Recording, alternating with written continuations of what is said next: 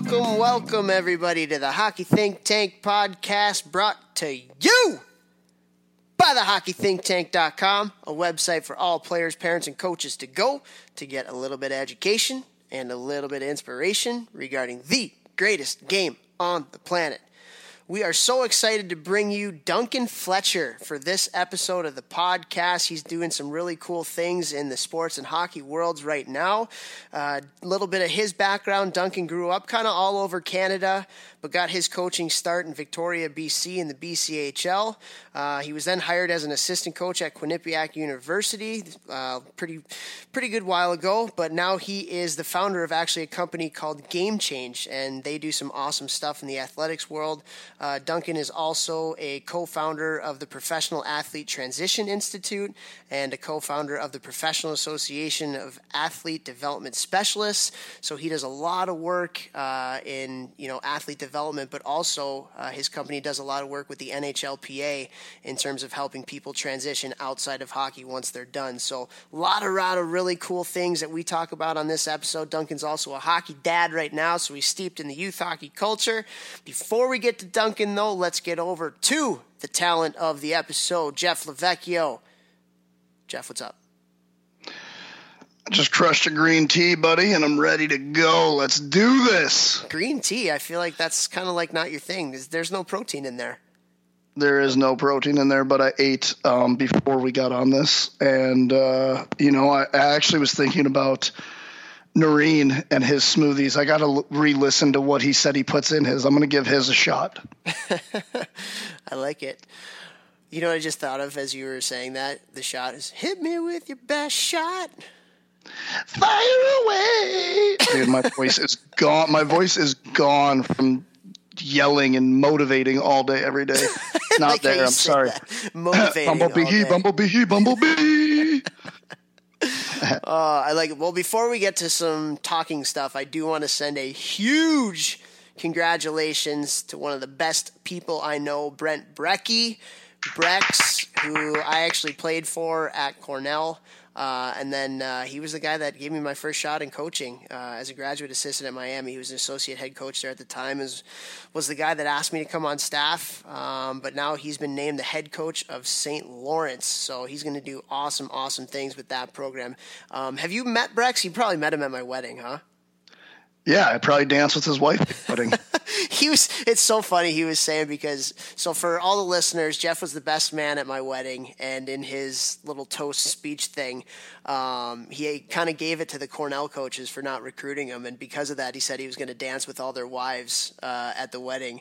So Brex, and I did. And you did. But the best part was Brex comes up to me afterwards, and he goes, he doesn't realize that he's actually doing us a favor. That's a good thing. Now I don't have to get on the dance floor. So he's like, it was pretty funny. That's perspective right there. That's perspective. There you go. Flipped around. Nice job. His wife was dancing with a super hot, very great dancer on the dance floor, and instead of getting upset, he just looked at it from a different angle. Good job, Brex. Congrats. Super good dancing, also shirtless and sweating profusely. Guy, amazing golf ball whacker guy. Giving off those phones, baby. But super pumped for Brex. It's funny. Like, I wrote a blog about it. So if you haven't read it, you can go to the website. But he's like just an unreal guy, unreal coach, just so selfless. He's the guy, he actually, every Christmas day at home, he took time out of his day to make sure he called every single player on the team just to wish him Merry Christmas. Like even as a freshman at Cornell, I remember sitting around and being like, there's no way that he's going to be our coach here for 4 years. He's going to get a head coaching job somewhere. And talk about perspective, he didn't get his job until 15 years later. 15 years later. And he interviewed for a few things and stuff like that, but I can't imagine a guy with that kind of coaching ability. It took him that long to become a head coach. So he certainly paid his dues. He's won championships pretty much everywhere he's ever been. His first year at Clarkson this year, they won an ECAC championship, won at Miami, won at Cornell. He was the captain actually at Western Michigan, where you went to school. So awesome guy, super pumped for him. Brex is a Bronco? Brex is a Bronco, yeah. I'm sure I knew that, but just had that information shoved out from other information. But that's really cool. Wow, super exciting.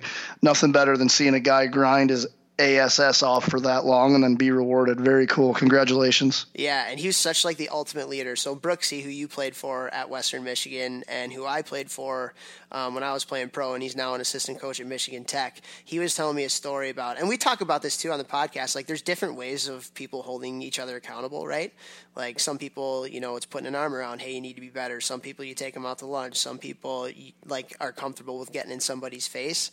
So Brex was the kind of guy that when he was playing at Western Michigan, he was playing with Brooksy. And Brooksy was telling me that if there was anybody that was kind of slacking off or anybody that needed to be put into their place, Brex was a defenseman. And every drill, he made sure that he went against that guy. And Brex was like a tough, hard-nosed kind of player, I guess. And so, like, he would like cut people in line to make sure that he was going against that person who needed to be sent a message to, and then just like totally played him hard and was like, hey, this is how we do things. Eat it.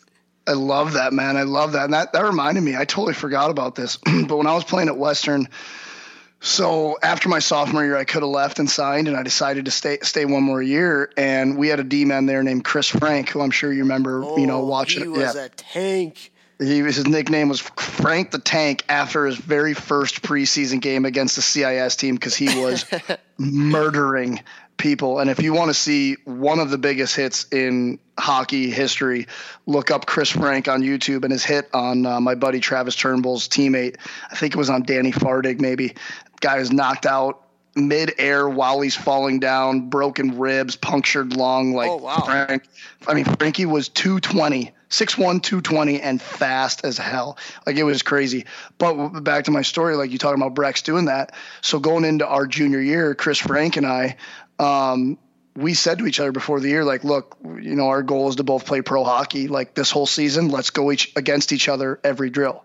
So that whole year, like, we tried to always one-on-ones, two-on-ones, three-on-twos. We would always manipulate the lines so that we would go against each other because we both loved battling and we knew it would make us better. So for the kids out there listening, like, don't be afraid to make it harder on yourself in practice. If you make practices harder than games are easier. So, like, don't go against that bender on your team every time. You're playing spring league, and you always go to that one bender's side, or you try and match up against the guys who aren't as good. Like, F that noise. Challenge yourself. Make yourself grow. Go against that best defenseman. If you're a defenseman, go against that forward who's probably going to dangle you. Because it might work the first time, might work the second time, but you're going to start to learn how to defend him, and then you'll become a better player from it. Well, you can even go further and talk to the adults about this, and that's why it's so stupid to form super teams at these young ages, because you're not challenging the kids at all, when they go and they play their games.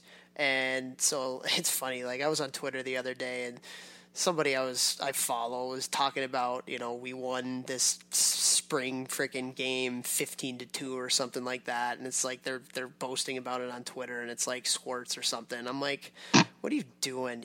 Like, you got to take yourself to the vet and be put down. Yeah, it's that's really cool that you guys did that, though. I mean, it made you better, right? Oh, 100%. I mean, Frank, I never got around him. Because I was partly afraid. The guy is literally a killer. And, it definitely made me better going against a guy who I knew was trying to rip my head off. And then I'm trying to rip his head off, So it definitely made we did get in a tilt one time. And I think it was summer going into that year. Actually, we just battled, for many days over and over. Probably like linemen do you see in the NFL, battling each other. And then it just – enough hits against each other, and then you're like, all right, let's do this. And we went to shed them, and usually, practice fights, they allow them to happen. But I like to think they didn't want us to fight because we were both better players, but it was actually because they were probably like, Frank is going to kill Vex. Let's get in there. Very, very true. Very true. He was a big human being, man. Holy. Dude. Like, as wide as he is tall. Buddy, he squatted. So, me as a trainer, I personally don't like back squats. I like doing other things as opposed to that. But one of our tests in college hockey back then was back squats. And you wanted to get max weight for 3 to 5 reps. Frankie throws 500. It was either 500 or 550. I can't remember. I feel like it was 550, but we'll say 500 since I'm not sure. I know it was at least 5 bills. 500 pounds on the bar. So we start squatting, and we're thinking it's going to be 3 to 5, which is amazing. He does 15 reps, and they're like, all right, you're done. And they stopped him. Good. 500 pounds. Where's he from? Washington, the state. Oh, wow. Was Yeah, not expecting you to say that. Yeah, he played in the BCHL growing up and then came to Western. But, I mean, wow, like that guy was literally a killer. My God. Like if you want to see a big hit, listeners, YouTube, I don't know what you got to search, probably like Chris Frank, Western Michigan hit or something. Like it was on ESPN. It was massive. He's a killer. Yeah. Anyways, tangent over. All right, so let's get to this conversation that we had with Duncan. A lot of really good things, and it's interesting some of the stuff that his company's doing that he has founded right now. The company's called Game Change, and we talked a lot about behavioral analytics. And, you know, we're in a data age right now, information age, and everybody's trying to quantify everything. And I feel like the game of hockey, from a hockey standpoint, you know, like it's been quantified. Analytics is a serious part of the game. And I've always kind of said, at least recently, that the next wave of data that's going to be coming is the study of human beings and how to get the most out of people, how to get the most out of a team. And his company kind of does that with behavioral analytics. So, like, what did you think about him talking about that, and where do you see that as a fit in the game today?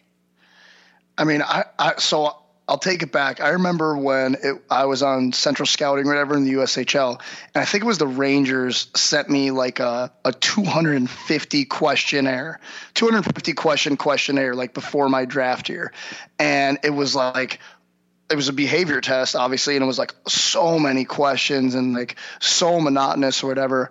And like I didn't even know how to answer some of them, and like I had no help. Like I just answered them however I thought.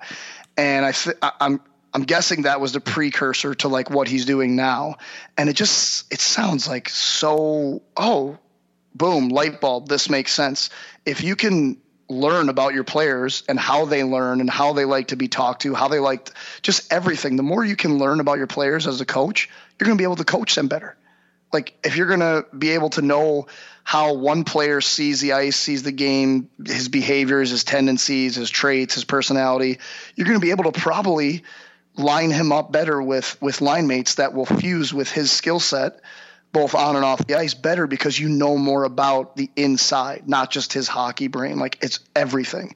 So I think that it makes total sense. Like if you're going to try and make the best team possible, be the best coach, you're going to want all these analytics on each player's, you know, behavior and personality and stuff. I think it's very, very cool. Yeah.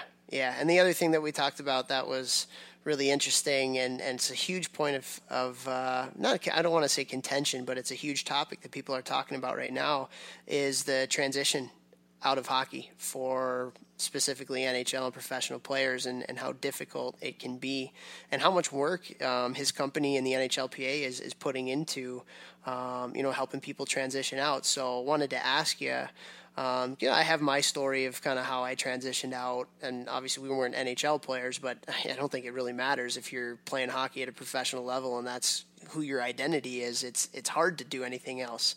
So I wanted to kind of ask you before we get to Duncan, like what was your transition like when you stopped playing, and was it tough? Was it easy?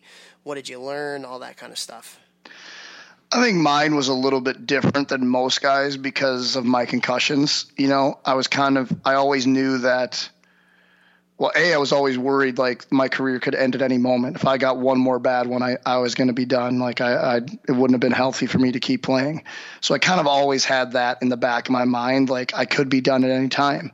For that reason is why one of the reasons I started my off-ice training company after like my third or fourth year pro.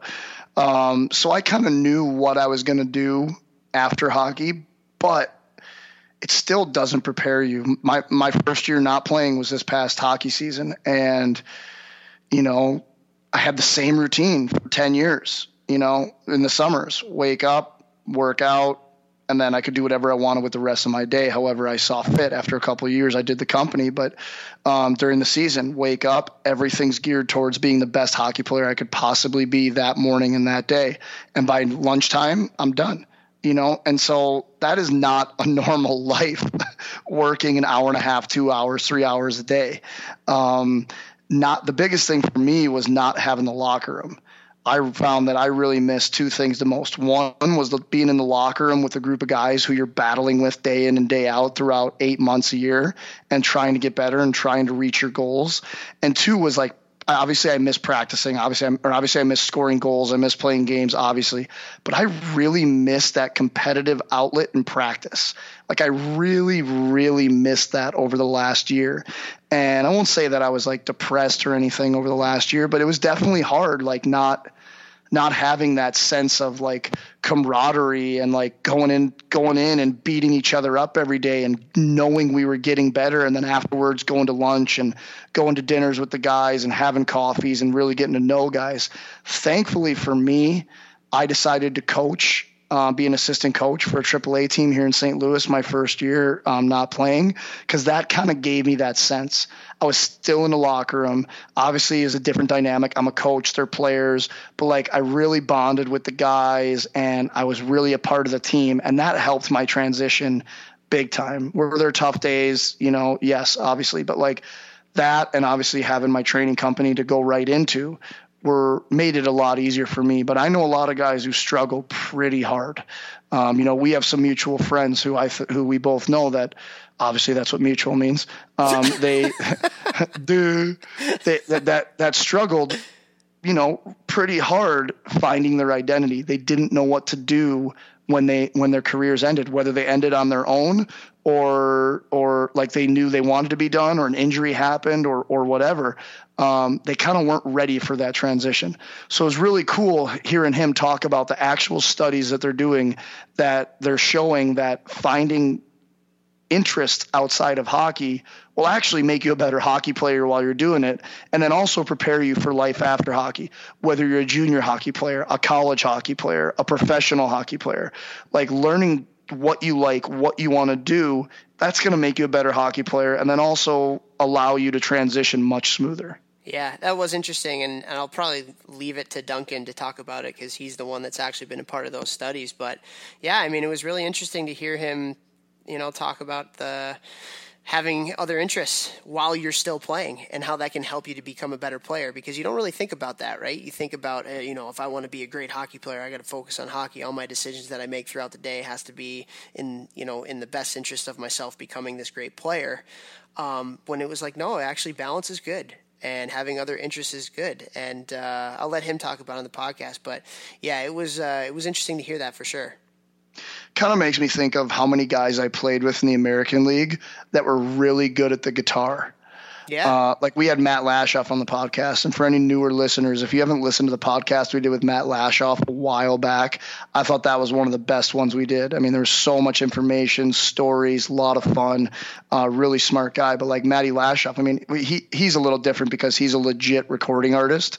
But he would get out of the rink, go have lunch. I don't know if he's a napper or not, taking naps, but then he'd start working on his music. And the guy had a phenomenal career. And so many guys I played with in the AHL and Europe are really good at the guitar. They'll go home and they'll rip and beat on the guitar for hours. And I just think that's, kind of like finding an interest, working on it. Obviously, not everybody's going to become a professional musician like Lashoff, but just like getting interested in other things, it works your brain in different ways. You're firing different neural pathways, and that's going to help you be a better athlete, a better person, more content. Just not just putting all your eggs in one basket and just focusing solely on hockey.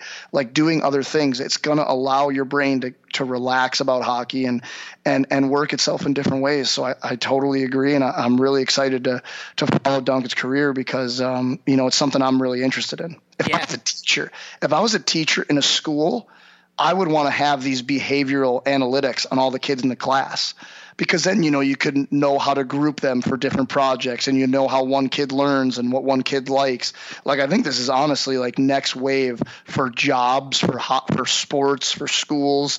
I think everybody's going to be using stuff like this pretty soon. Yeah, for sure. Well, we'll let Duncan get right to it and talk about some of the stuff that he does, because it's pretty groundbreaking and really interesting to hear him talk about it. So without further ado, let's head it on over to Duncan Fletcher. We are so excited to have on this episode of the podcast Duncan Fletcher. Duncan lives in West Hartford, Connecticut right now. How you doing today? Doing phenomenal. Thanks for having me on. Oh, thanks for coming. So, Duncan, you've got quite the journey in the hockey world, and you're doing some pretty awesome things right now. But want to take it way back to start. We like to do that with our guests, get a little bit of a story of kind of how you grew up in the game, how you fell in love with the game. So I know you kind of traveled and lived in a bunch of different parts of Canada, but eventually settled south of Vancouver, one of the nicest cities right on the water there in Tsawwassen. So talk to us a little bit about how you grew up and how you fell in love with the game. Yeah, I mean, just like you said, kind of grew up all over the country. Found myself, was born in Edmonton, got introduced to the game there, where, kind of got kicked out on the sheet ice in the local neighborhood that's surrounded by the bales of hay. So that's kind of how I got introduced to the game. Started really playing when I moved to Ottawa. So grew up for a chunk in Ottawa, played for the Gloucester Rangers, and then ended up moving west. To Vancouver with the family and again, sort of kept the hockey going. And in terms of where I went with it, was kind of like, I was a big D man, couldn't move that well, couldn't fight, bit of a speed bag. And long story short, the game I ended up playing a little bit of junior in Ontario when I went back actually to school. So I played a little in the Central Junior Hockey League, ended up playing at UBC for a bit. And then the game, I figured it was gone. I was done with it, and didn't really think I was going to have anything to do with it ever again. And then found myself trying to help my brother's team out, who was playing at the time for the Victoria Salsa of the BC League. And that kind of brought me back into the game into the scouting and recruiting side of things. Yeah, and, you got your first – you worked for Victoria and then, Rand Pecknold saw something in you and brought you over to Quinnipiac to get your first coaching job in college. And, you guys were just kind of starting the program at that point. And, obviously we have a mutual best friend in Benny Sire. And, what was it like kind of growing that Quinnipiac program from the beginnings? And how cool is it now that they're kind of like on the national stage and almost like a national powerhouse? It's phenomenal to see. Obviously, Rand's done a great job, and there's been a lot of folks that have contributed a ton to the program to kind of get it where it's at today. And yeah, we were, I came to that real early days. It's funny. How I got there is about as random as it gets. I ended up getting there because I was doing a showcase in BC. They had all these different teams that were putting together. They had kids coming from all over North America to kind of get exposed to the BC Hockey League. And, I got tapped to go coach this team out of the blue. And they're like, hey, we lost the coach. Do you mind just stepping in and taking this team of scrubs that no one thinks is going to be able to do anything anyway? And lo and behold, we win the tournament. And this guy comes in, Rand, who had talked a little bit to my brother at the time. Like I said, he was playing in the BC League about potentially going to Quinnipiac. We ended up striking up a conversation after I win this big tournament and the champagne simmered down. He's like, hey, if you ever have an interest in coming to coach in Quinnipiac, look me up. And of course was super fired up to come down and coach at the D1 level. And that's how I ended up down there. And like you said, it was early days. We had a good group of coaches. We like I said, I'm still close friends with all those guys that we came in with in the early days at QU. And, it was an interesting battle. We had players that were older than some of the guys on the coaching staff, which is a bit of an eye opener. And it was an interesting time, that's for sure. And then just to see the progression in terms of what Rand's done with the program, how the school supported it. And obviously the fact that now they're regularly producing NHL players and getting into the tournament and doing well. It's phenomenal to see, that's for sure. That's unreal. So can you give me, I can't imagine, because Benny told me the cast of characters that kind of lived together when you guys were there. And I can't imagine that was very much fun, knowing you guys. But you got like a good story of Benny kind of in those first couple days, because he's one of the most hilarious human beings I've ever met. The problem with Benny is I don't know if he's funny on purpose. You know what I mean? He's one of those guys where things seem to happen to Benny. Oh my gosh. I've got way too many stories to tell about Benny. And I'm sure that if he knows this is on a podcast, he'd be mortified because I can spin some yarns. But I got a good one for you. This goes back in the younger days. We were all living together, young guys at Quinnipiac. And it was one of those days in CT where it's like 100 degrees. The humidity is ridiculous. And there's all these, air quality warnings, like don't go outside warnings and all this stuff. And the long and the short of it is we used to go running after work every day just to kind of go get the lead out. And anyway, I'm looking at the weather. It's gross outside. I'm hearing all these warnings. I'm like, there's no way I'm going for a run today. Not having it. So I'm literally on the couch eating chips, and must have been sitting there for a good 5 minutes. And all of a sudden, like, the door kicks open and Benny comes in the door like Kramer, like just like sweating, like just breathing like he's about to die, like just housed. And he's like, I'm like, holy crap, Benny, what are you doing, man? Going for a run? You're nuts. He's like, it wasn't too bad. He sits down. He looks like death warmed over. Like, he's kind of pale. He's kind of drinking some water. He's trying to kind of get himself composed after running in the heat. He's just sitting there, and then, we're kind of hanging out. It couldn't have been any more than like 2 minutes later. Freaking the front door opens again, and in walks his soon-to-be wife, Laura, and she sees Ben sitting there. He's still dripping wet and sweat, still kind of heaving. And she's like, Ben, you promised me that you were going to go for a run with me later today. And he just looks at her, and he's got this like weird look on his face. He's like, well, I guess we're going again. And be damned if the guy doesn't get up and go for another run outside with his wife, or soon-to-be wife. And I was like, that was the craziest thing I'd ever seen Benny do. I mean, it was, I shouldn't say the craziest thing I'd ever seen him do, but it goes to show you how craziest thing that you can say on this podcast anyway. Yeah, exactly. But I mean, it goes to show you how serious he was about his future wife, because I could not believe he went out and went for another run. Anyway, it was crazy, but it goes to show you he's committed. He's a good man. He is a good man. Yeah, someone's got to give him a head gig sooner or later. That's for sure. Seriously, right? Like it's about time. I know it's about time. He's got a really good thing going at Cornell, but he's been building programs and winning championships and been doing it the right way for a long time. So it's just a matter of time. Hopefully, it happens pretty soon. That's for sure. Yeah, I couldn't agree more. And you'll know he'll go that extra mile for you, regardless of how hot it is. Yeah, that, or he probably would have gotten a butt kicking from Laura had he not gone. So maybe it's a little bit of both. Exactly. Want to transition into it, Dunk, because like you have some awesome things going on right now with the company that you're running and called Game Change, and you do a lot of stuff in athlete development. And we've had a few conversations recently with something that really piques my interest, and that's behavioral analytics. And, I've said on the podcast before, and like analytics right now in the game of hockey, it's come to a point where I'm not sure how much of a competitive advantage it is anymore, right? Like when you're talking about Corsi and, all the actual hockey analytics, years ago, I'm not talking about that long ago, when people were first starting to talk about it, you can certainly get a huge competitive advantage with it. But now everybody's doing it, so I don't know how much it does. So I feel like the next wave of like competitive advantage in the game of hockey and even in sports in general is just like how you treat people.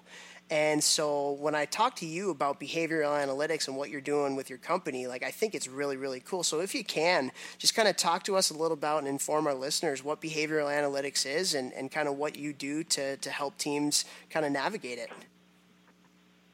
Absolutely. I think, and I agree with what you're saying in terms of the analytics and where the advanced on-ice analytics are going. I think hockey's still got a little bit of room to maneuver to kind of get that nailed down, and there's some people doing some really cool things in that space. But if you look at baseball, for example, the competitive advantage that people are now realizing from the analytics side of things is virtually nil. It's kind of table stakes now. If you really want to excel in baseball, you need to have a team of analytic people that are examining the game. I mean, I was talking to one gentleman, and he was telling me that he thinks on average there's about 7 to 8 guys on staff that their sole job is baseball analytics in a Major League Baseball context. Yeah. At the same time, though, it's funny because like I read Theo Epstein's book called The Cubs Way, and he was kind of at the forefront of the analytics revolution. It's kind of how he built the Boston Red Sox back in the day, and he openly says in the book though that like analytics is a thing that everybody's doing now. So what's our next competitive advantage? And that's how we're going to treat people. So like, I feel like that kind of goes along with kind of what you're doing. So just wanted to throw that in there because it's like a piece of like evidence anecdotally that like, I don't know. That's the way I think it's going. Totally agree with you. It's funny. I was at a conference too, and I think Mark Cuban was there, and he was talking about how the relevance of analytics is basically dissipating. And this is going back. This is probably 5 years ago. He says really what matters is what's going on in the room. And I believe that was at the MIT conference going back a few years ago. So the whole idea that now we can measure what's taking place and the outputs that are taking place on the playing surface is like, well, what's going on in the individual that's in the room, and the individuals in the room, in order to be able to manage them more effectively. So working with a couple of. So I was just going to say, what kind of thing does your company do then? What are you tracking? So that's where we're going on the behavioral analytics side, is to really kind of get an understanding of what are the behaviors that drive optimum or optimal performance in elite performers.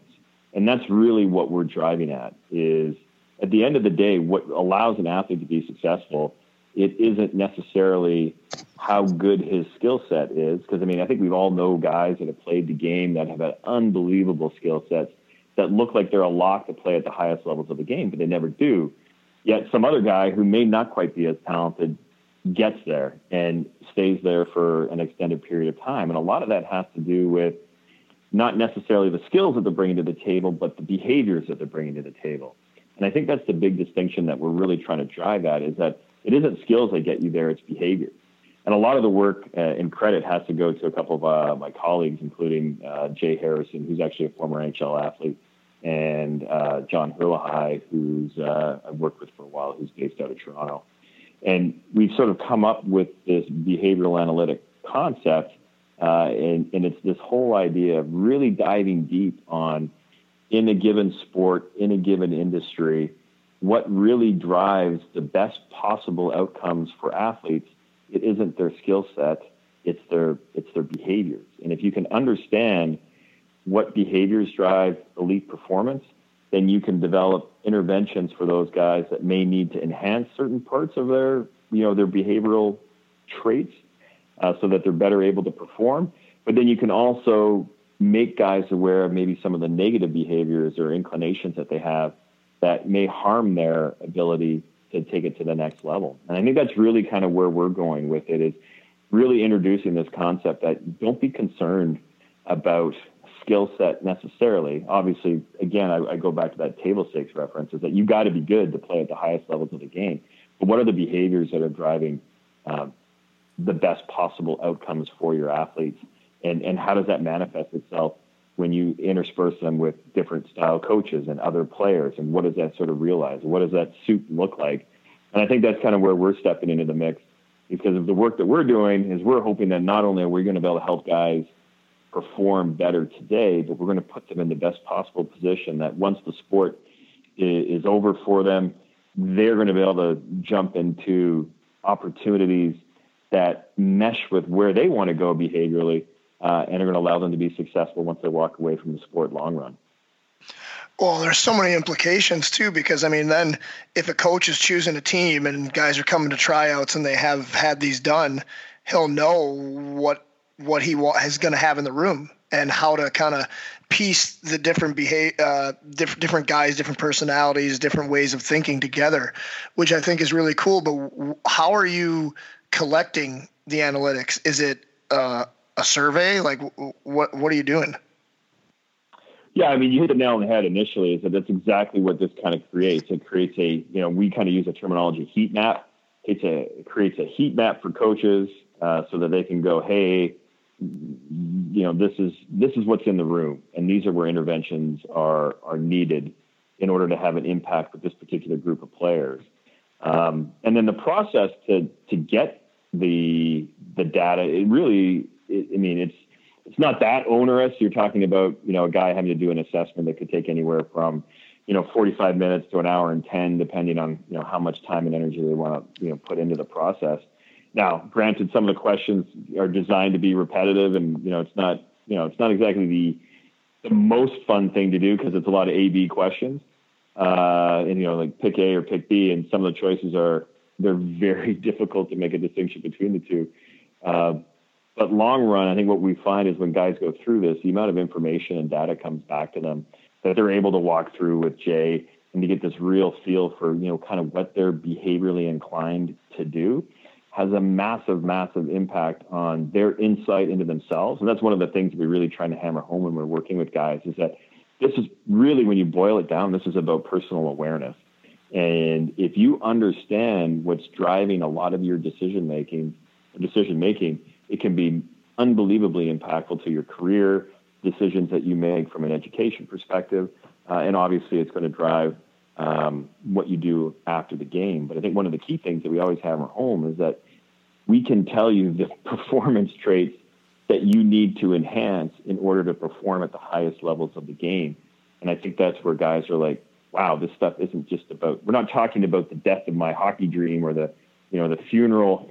There's an old line in the athlete development business, right? Like nobody wants to talk about the funeral, which is absolutely the case. Nobody wants to talk about the death of their hockey dream. But we're saying that this stuff, if you engage with it right now, it's going to help you be a better player today. And I think that's what this behavioral analytics component piece is all about, is making you more aware so you really understand the dynamic that's going to allow you to be successful in the game and then obviously eventually outside of it. So, can you give us, an example of a performance trait or a behavior, that's, positive, that you see, and maybe one that's, a little bit more negative in terms of, what kind of holds people back? Yeah, I mean, I think that's I could definitely take a stab at that. So I think one of the things that we look at is winning mindset, for example, and that's a behavioral trait that sort of encapsulates a couple of different behaviors. But when you're looking at an athlete, you want to see them be obviously have that winning mindset. And what we've found is that those athletes that typically are more inclined to have a winning mindset, which is sort of comprises competitiveness and things of that nature, is that they're typically more likely to be able to deal with the stresses and challenges of being in an elite performance context. And then when you look at the negative side, I mean, a lot of it is probably not necessarily that stuff that you would expect to see in a lot of ways in terms of the negatives. But I think one of the things that sort of surprised us is a negative piece for an athlete is innovation. So if you have an athlete that is self-reporting that they're highly, highly innovative, that is not necessarily the best behavioral trait to have as an elite professional athlete. Interesting. Why do you think there's a variety of different reasons that kind of come into that, and it's tough to kind of put your finger on it precisely. But I think what we found is that a lot of the real high-end elite guys, they thrive on routine. They thrive on being in the groove and understanding what they need to do to keep their body in peak performance and keep their mindset in the right mind state or the right state. And what we found is that guys that are more innovative tend to, I don't want to say fluctuate because that's probably not the right word, or try different things. But what we've found is that the guys that are the best of the best, they really tend to shy away from innovation, which conversely, obviously, is when you make the decision to leave the game and you want to excel in a more traditional work environment, that's not necessarily the best mindset to have, being inflexible and not interested in change.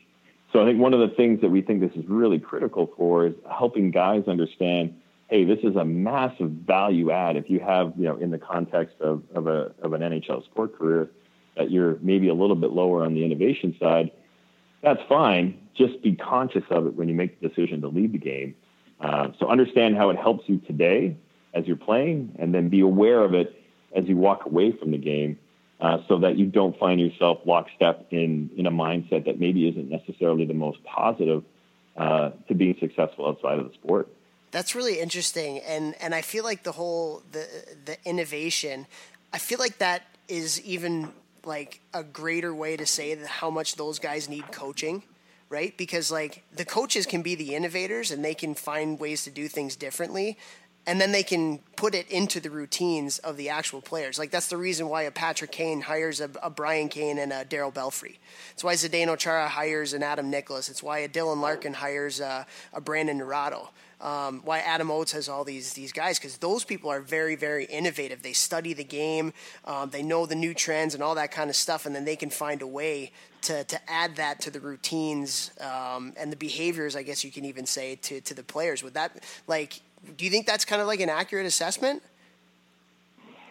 Yeah, I mean, I think that's definitely sort of part of the equation, right? Like, you're so focused on excelling as an elite and professional athlete, is that how much time do you really have to dive into a lot of this stuff? And you're so focused on the routine, because I mean, as a professional athlete, whether it's hockey or anything else, you really are kind of living in a little bit of a hallway, right? Like, what door you walk through and when. You got to be at X place at X time. There's not a lot of time to have, really dive into these sort of really complex areas around, development. Now, some athletes do. That's not to kind of paint a broad brush.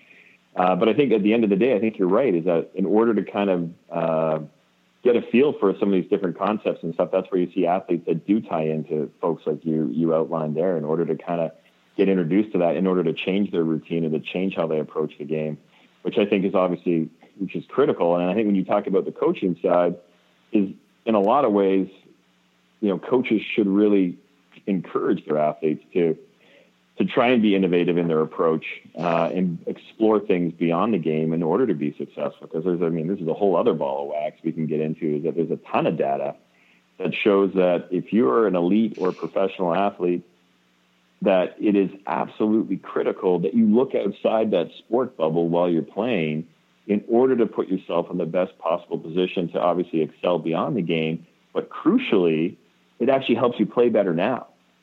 So the data coming out on that is absolutely unreal. And there's a recent study out of Australia where they did longitudinal data over 3 years with the National Rugby League. And they found that athletes who were actively engaged in activities outside the game, designed to kind of expose them to different things that weren't specific to rugby, they played longer, they made more money, they were injured less, and they played more games. So in other words, what I'm telling you guys, and what I would say to coaches that are out there, is this idea that you put your kids or your players, in a room and say, focus on hockey, do nothing but hockey, hockey, hockey, hockey.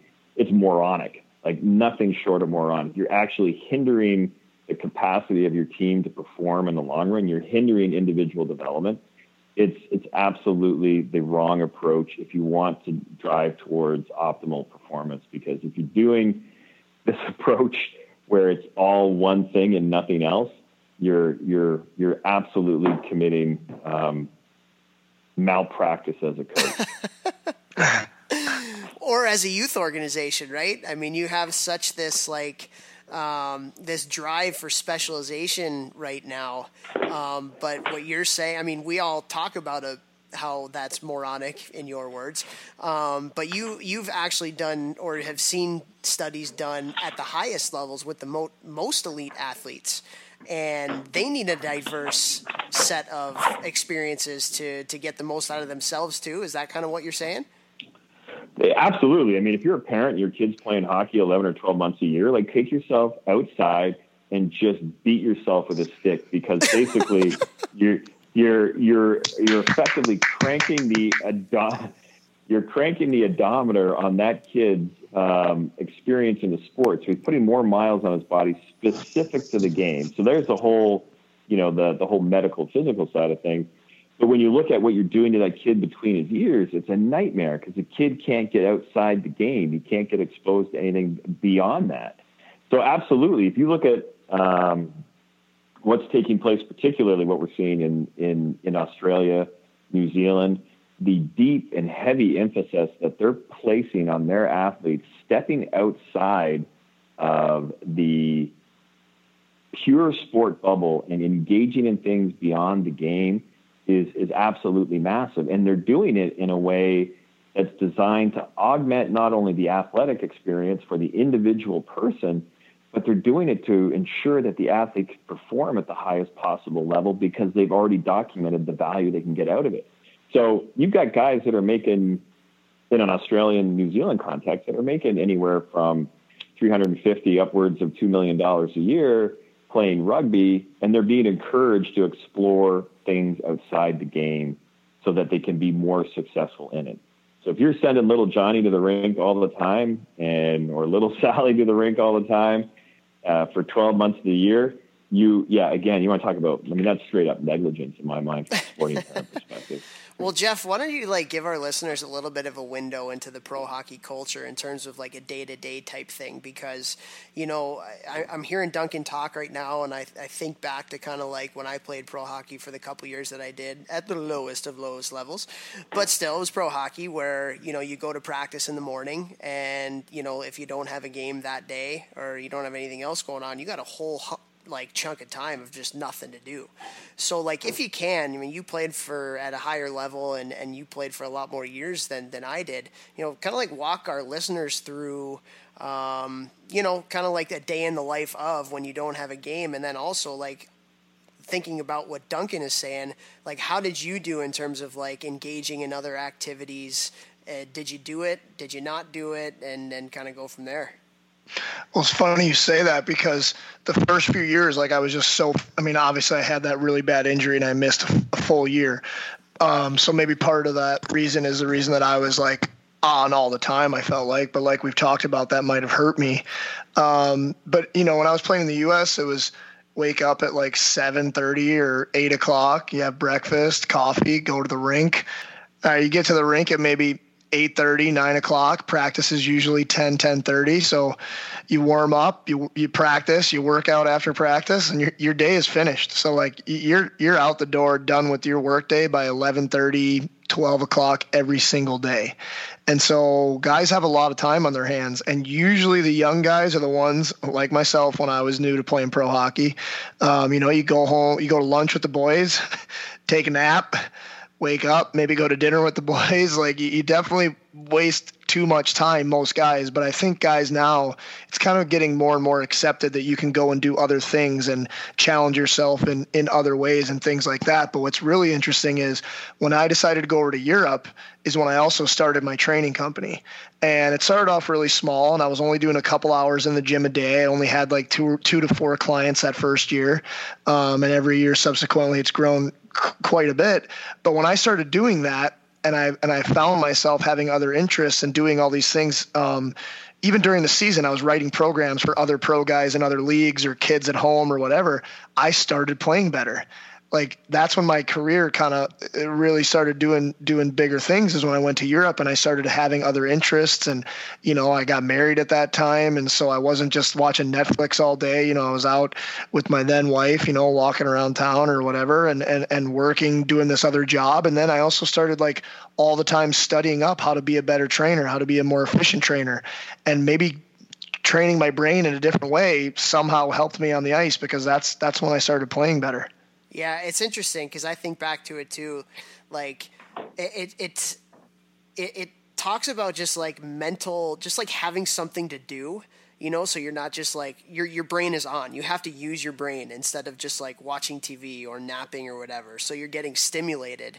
And when your brain gets stimulated, then like you said, your performance got better. You were doing more things. So talk to us a little about, you think it was just you were doing stuff rather than not doing stuff? Was it the type of stuff you were doing? What do you think?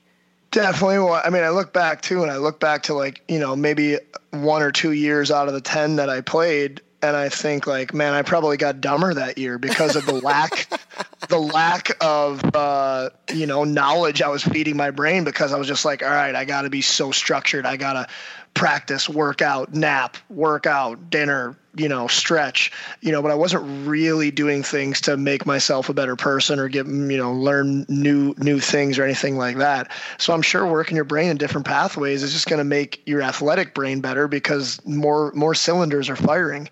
But something that he said that I thought was super interesting, and this is something that I've seen as a trainer with my training business and the couple of kids that I've had that, maybe will stop playing hockey after juniors, is some of these kids who specialize young, and they're so intense and they're so dedicated to hockey, and they don't really develop interest outside. They are hockey. They're Joe hockey. that's all they have. And you see when their careers are over, and I still talk to them or follow them on social media, or whatever, like it seems like some of them can get a little bit lost because they haven't developed the rest of their life. They're literally just been in rinks all day, every day, 12 months a year, and that's them. They don't have any personality outside that. And I think it's hard for them once that ends. And I've also seen that with pro guys. A lot of pro guys that retire, I've seen that struggle and are like, oh my God, what now? I'm Jeff, the hockey player. I'm Toph, the hockey player. I don't have anything else. So if you're not developing interests outside the game and doing these other things that will actually make you be a better hockey player, is what he's saying, like you're going to have a rude awakening whenever that last game is too. Yeah, for sure. Big time. And Duncan, well, this is a great transition because your company actually works with the NHLPA in terms of providing information and helping guys to transition to the real world and real life after they hang up their skates. So, like, some of the stuff that Jeff's saying, are those things that you've seen in your realm of work, and what do you kind of do to kind of help educate guys, or are you being a little bit more proactive? Is the PA being even a little bit more proactive in terms of trying to find things for guys to do even while they're still playing? Well, I think, yeah, I mean, we're very fortunate in that both the National Hockey League and the NHL Players Association, they've been supportive of what's called the CORE program, which is designed to help active NHLers prepare for their eventual departure from the sport. But I think one of the big things that we've tried to sort of change the culture on, and you've touched on a ton of different things there that, it's going to be kind of difficult to unpack, because you hit on probably about 6 different things, related to, talking about athletic identity and the challenges that guys face with that as they're coming out of the game. And obviously that's going to impact young guys as well. But I think just to kind of put a nutshell on it, or try to anyway, is that the league and the Players Association, launch CORE with the mission to really make guys aware of the challenges that come with that eventual transition from the sport. And I think the work that we're doing is to address kind of like what you were talking about, that early stage part of the career. A lot of guys, they don't want anything to do with this idea of transition. And if I was an NHL player, and I never got close to that in any way, shape, or form, but I'd have the same attitude. Like, why in a million years do you guys want me to talk about the end of my career? Like, I just got here. I'm hanging on with 2 fingers onto this ladder rung just to try and get to the next one. I don't want to talk about the end of it. So I think one of the things that, we've been fortunate, the league and the PA have been really supportive of, is talking about it in a performance construct. And that's really sort of changed how guys engage with it. So they try and kind of come to some sort of a coherent point here. Is the challenge is real for guys coming out of the game, particularly if you've been in the game for, 5, 10, 15 years. That's a long time where you're, if you play 15 years in the National Hockey League, you've been involved in the game since you're probably 6. So you're talking the time run there. You've been in the game a long, long time. So that challenge coming out is absolutely massive. And what we're trying to do within the context of our program is to help break up guys' identity so that they aren't solely reliant on their sport or their hockey identity. It's to make them aware that, look, you have a lot of other potential interests and behavioral traits that are going to allow you to be successful in a whole range of different realms, if you're interested in kind of beginning to at least have a look at them. So the idea is that we try and make that process not scary for guys, because we're like, look, we're not just because there's a lot of superstition too, right? You imagine I'm going to go talk to a guy about the end of my career and I just got into it. Like, what am I doing? I'm shooting myself in the foot by even thinking this thing is going to end. And that's like a real thing that we've kind of dealt with in a lot of ways. But the idea being that if we can get these guys to come in the door, try and crack away at that athletic identity a little bit and explain to them that there's options beyond the game. And the younger they do it, the more options that they're likely to have. I think that's been a big part of what we've been trying to do. And the league and the PA have been supportive of it. And I think we're just going to try and continue to do that kind of work. Well, let me ask you this, because there's two sides to that coin, I feel like, and one is, the players and educating them on having other interests and how it can help them perform, and how it's going to help them transition outside of hockey. But what about the teams? Do the GMs and do the teams that they need hockey players? They need guys that are going to perform for them, 82 times a year and then into the playoffs. Are they a little bit leery of, their players getting interested in other things because they're not going to be focused so much on hockey, even though the evidence is there that their performance will actually be a little bit better? How have the teams kind of reacted to some of the studies that have been shown? We don't have a ton of interaction with the teams, so it's difficult to say where the teams are as a whole. I mean, anecdotally, we hear that some teams are a little bit more forward thinking than others. All I can really speak to is that I think there seems to be a growing understanding, and I'm hearing this from players that are talking to us about sort of their attitude about how they approach their interests outside the game. Like if you go back even 10, 15 years ago, or if you talk to a range of alumni guys, like the idea that you would crack open a book and your coach or your GM would see it, that would be a very career limiting decision if you got caught out doing that on the plane. Unless of course, your talent is absolutely insane and it doesn't matter. But I think what you're starting to see, at least from the players, is they don't feel it's something necessarily that they need to hide. Now, granted, a lot of guys are still wary, particularly if they're younger, that they don't want to be kind of seen as not being 100% committed to the sport. But I mean, what we're hearing is that there's an openness to it, maybe more than there was, going back a few years. But I think there's still some significant room to grow in that space where teams, instead of being benign to it, are actually more proactive in supporting it in a way that they understand that if their athletes are doing this, it's going to allow them to perform better, be more consistent, and perhaps not deal with as much burnout. Like you said, 82 games, it's a long season. Oh, yeah. And the idea that, the idea that guys can kind of step outside without fear of being seen to not care about the game, I think is really positive. Well, I think at that level too, it's going to bring a level of security to the player's self-esteem. Like obviously every player, you're making that kind of money. They're also spending quite a bit of money, like in that lifestyle. So the guys who aren't, set on those long-term massive contracts, they're always thinking like, I got to perform. I need to make money. Like I need to make as much as I can because my career is not going to be one like Crosby's for the majority of guys. So if you can get them, learning new skills or getting excited in other things, they're probably going to be more confident in themselves and their ability to take care of themselves post-hockey, whenever that may be, which will then make them play better because they're more confident in themselves. Confidence is everything. Well, Jeff, let me ask you this, because you played agree. Yeah, you played at that level. Like, how many guys are playing the game to put food on the table for their families? Like, especially at the AHL level. Well, maybe it's different now that's a little bit younger, but like, how many guys do you think on a typical, let's say a 20-team roster are legitimately like, I need this. Like, I can't retire. I need this. Well, it would be interesting to look at like marriage rates within professional hockey. I don't know. For some reason, I feel like it's probably younger than the average. I feel like a lot of guys are getting married that are playing pro hockey, and I could be just completely out of my butt. I don't know. But, I'll never forget this. I went to Washington Capitals development camp after my freshman year, and the coach came in, and, it's development camp, so it's all younger guys. And he said, the best thing you guys all have going for you at this age is you don't have a family. The worst thing you guys have going for you at this age is you don't have a family.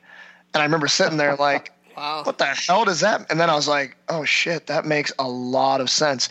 And when, I think about my career before I was married and then after I was married, and I felt a lot more pressure after I was married to perform and like, just be like, okay, like now it's not just about me. Like I've got to provide and do things like that for my wife and I at the time, so I'm sure if you're married, especially if you got kids, I mean, I train a bunch of guys that play over in Europe that have kids and they're getting towards the end of their career. They're not at the end of their career, but they're getting towards it, and you know that they're thinking about that. Like, hey, I got 2 kids. Like, I better believe I need to score 10 to 20 goals this year so I can make 6 figures next year and be able to provide for my family. Yeah. And it's funny when you said that, though, because I think one of the things that stands out to me, what you said previously, though, is that pressure is very real, and guys face it, every year. But what's fascinating is what you were talking about when you made a decision to kind of step away from the game and you felt your game improve. And I think that what's crazy is that I hear that all the time.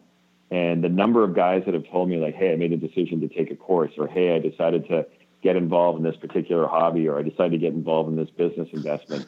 Anything that kind of take them away from the game, they all report that, wow, like I started playing unbelievably better. Like it changed their entire career arc in terms of where they went. And Jay Harrison, for example, the guy that works with us, he tells a story. I'm not going to put the words in his mouth. You need to get him on the podcast. He'd be awesome.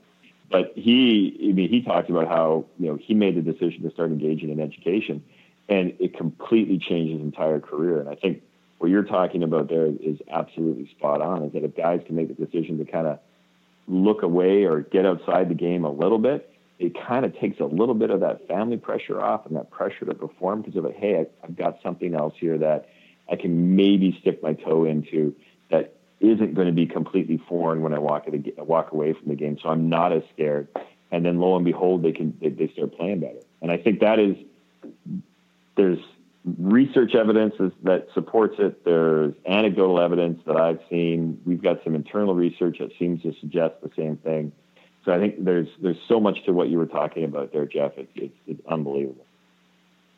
Well, at the pro level too, like, again, I think it comes down to probably confidence and security. Like, obviously, I'm not talking about in the NHL, because I only played preseason and was called up for the playoffs. But like, I didn't play though. I say that I black aced, but I don't want anybody thinking I'm telling tall tales. Like, I didn't play. I was black acing, but I was on the roster. Anyways, not a big deal. So when I'm playing in Europe, like making pretty good money. But when I started doing the thing in the summer, after the first few years when it took off, when I started actually making real money in the summer, I was also thinking like I can relax on that tension, like I have other sources of income coming in.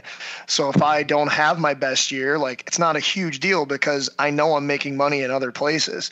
So do you think that at the pro level that it comes down to like monetary decisions, or are you finding that, because you said Harrison did more schooling and stuff, so like obviously he wasn't making money off that. So is that just like it's doing anything, or is it doing things where people feel more secure in their financial future in dealing with pros? I think it's a little bit of both. And I mean, I think you could make the case that, if you have a stronger educational background coming out of the game, you're going to be more likely to be in a better earning position. And I mean, I've heard guys that, they engaged in different businesses, or, they interned really proactively during the last lockout. So when the season kicked off again, they were looking at themselves going like, holy crap, like I just did this work in this environment for like the last 5-6 months or whatever it was. And I was awesome at it. And then all of a sudden it kind of took the pressure off the game. So they knew that if the game disappeared on them again, it wasn't going to be the end of the world. So I think it's a little bit of both, because I think that the way I would answer it at the pro level and even at some of the elite level, just sticking your head outside the bubble makes a massive difference from a performance perspective. And I think it also makes a significant difference in terms of how you view your eventual step away from the game. But I think you're right. I mean, if you feel, whether you're making $10 million a year or $5 million a year or the minimum, if you walk away from the game knowing that you don't necessarily have to rely on that nest egg, because I mean, the guys have a lot of stress about that, right? I mean, one of the best lines I ever heard was from a guy who's like, I'm 2 mistakes away from losing everything I played 10 years for, from a financial perspective. So these guys live in fear of making a mistake that sets them back in a way that they can never recover from, because they don't have the same kind of income that they used to have. So this idea that guys don't have to rely on the income that they can create in another environment, I would say, yeah, absolutely. It has a big impact on their mental space when they leave the game, that they know that there's an opportunity to generate revenue in a different context. Wow, like what a great window into the pro hockey culture, right? And kind of some of the issues that a lot of guys have, and not even guys, but women too, when they transition from hockey into the real world. And one thing we've talked about, Duncan, on this podcast quite a few times with some different people is, and I'm sure you deal with it a lot, is mental health. And we've talked a lot about the pressure here and the fear, of not living up to things and not being able to provide. Do you guys have mental health initiatives that you, help the players out with? Is it something that you guys talk about with the PA and with the players? And so if you could just kind of talk to us a little bit about that. Absolutely. I mean, I think one of the cool things is that some of the work that I'm doing, I get exposed to through the Professional Association of Athlete Development Specialists, which is a mouthful. You can check it out at paads.org. There you go. Exactly. Check it out. But one of the cool things is on the broader sport umbrella is that mental health, like you said, is a massive issue. And you're starting to see leagues, players associations, really understand the ramifications of not helping athletes deal with mental wellness and mental health in general. And I think that is, much to the credit of a lot of these organizations are getting behind it in a big way. They're investing in it. So absolutely, you're starting to see it across sport. The NBA is doing some cool things. The NFL is doing some great things. The WTA women's tennis is really doing some phenomenal things in the mental wellness space for their athletes. So yeah, I mean, at the end of the day, there's a lot going on in that space. As it relates to hockey, and again, I keep bringing up Jay Harrison. Jay is actually a counseling psychologist. He's actually working on his doctorate degree in this space, and he's helping in concert with the NHL and the NHL Players Association to really kind of frame up a mental wellness initiative that sort of meshes well with our broader athlete development initiatives in the context of our core program. So absolutely, this is something that I think that is been a focus, and that, from a hockey perspective, that we are all aware of that needs to be addressed. So I think we're still relatively early days in the process, but my take on it is that this is going to be a big part not only of hockey, but it's going to be a big part of the entire sports industry, is understanding that there's a significant amount of pressure and stress associated with performing at a high level. And then if you kind of view it through the lens of social media and the amount of pressure that all of these elite athletes across all of these various sports are under is, and in art, and even in the NCAA, man, like it's unbelievably,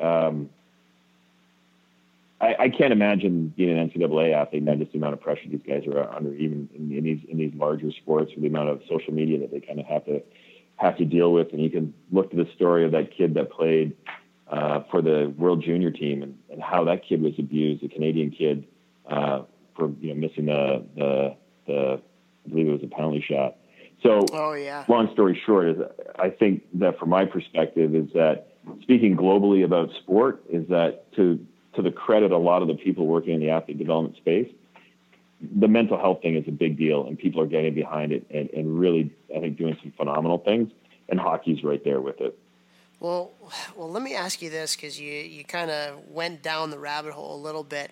You got kids that are growing up playing youth hockey right now, and you're lucky enough and have worked hard enough to get access and work with some of the top players in the world, and you've seen these studies, and so how much pressure these people are feeling at the highest of levels. And kind of some of the maybe antibiotics that can help that in terms of getting people involved in other things and how that can help kind of take away that pressure and fear. Like, with being a dad that has kids in it now, how many parallels do you see to the professionalization of the youth hockey world right now in terms of kind of what you've seen, at the highest levels as well, and how crazy it is? Well, I mean, the reality is that I'm living in Connecticut, just outside of Hartford, and compared to, say, Toronto, Vancouver, some of these, obviously these large hockey markets in Canada, I'm sure that, we're we're really kind of in a hockey backwater probably in comparison. But that being said, like the pressure on kids at this level to perform at a high level and to sort of get in that arms race to continually try and get better and play sports on an ongoing basis. Yeah, you see it and you're like, well, this is probably not how we should be doing things.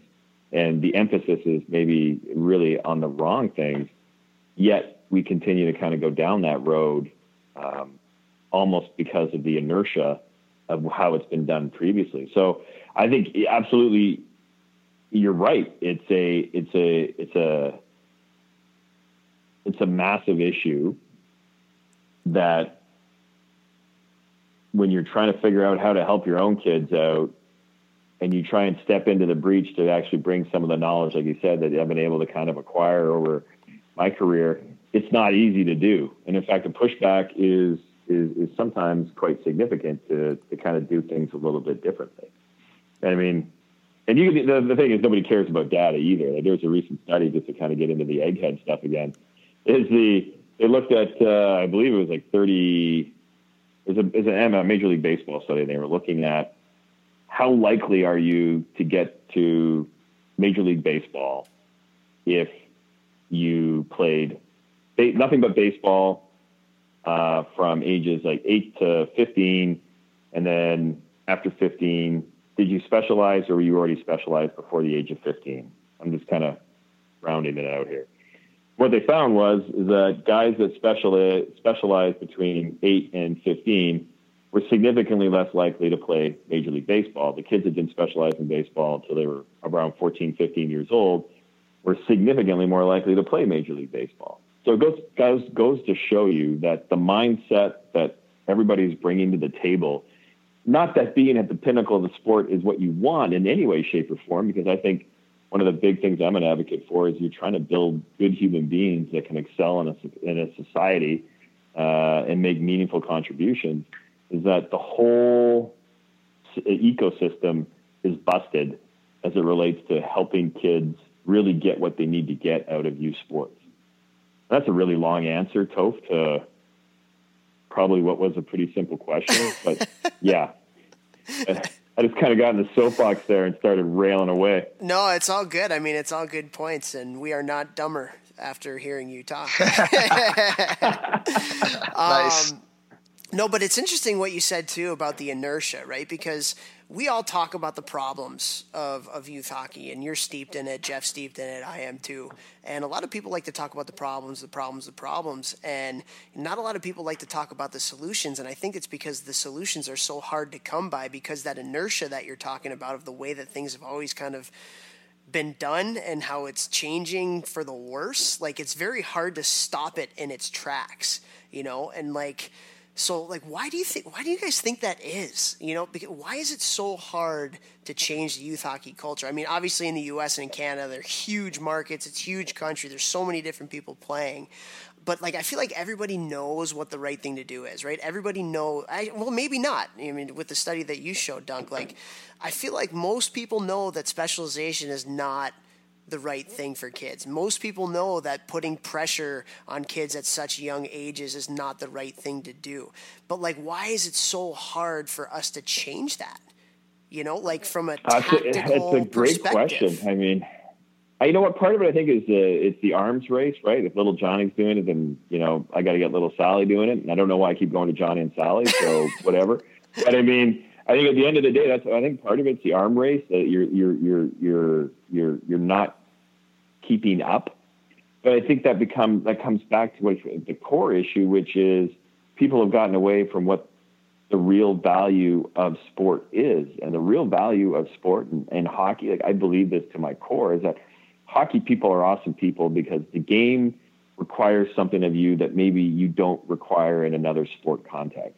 And I think when people finally realize that the goal of the game isn't to get your kid a ride, it isn't to get your kid a pro contract, you know, you're there to help develop the best possible human being that you can, and give them that confidence that they can excel in a unique environment that not many people can. And when I say excel, I mean You could be on a house team and your team is just rock solid together, having fun and getting better as a group.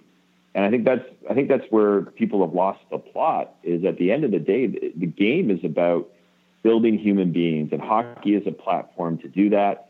Baseball is a platform to do that. Football is a platform to do that. Sport is a platform to help build young people that can excel.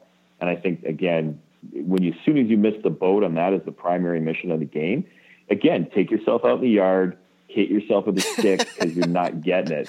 And I think that's really, having been exposed to all these guys that have been at the highest level of the game, guys that are working in the highest levels of the game, is that everybody says the same damn thing. What is wrong with people when it comes to their kids in sport? And I don't necessarily have an answer for you other than to say I think that people have just missed the boat about what sport is now about.